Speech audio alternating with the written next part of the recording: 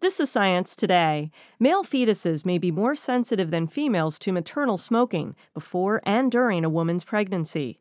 Chemicals in tobacco may lead to increased vulnerability of developing lymphocytes and cause genetic damage, or what scientists call deletions. That's according to a study by Adam DeSmith, an associate researcher at the University of California, San Francisco.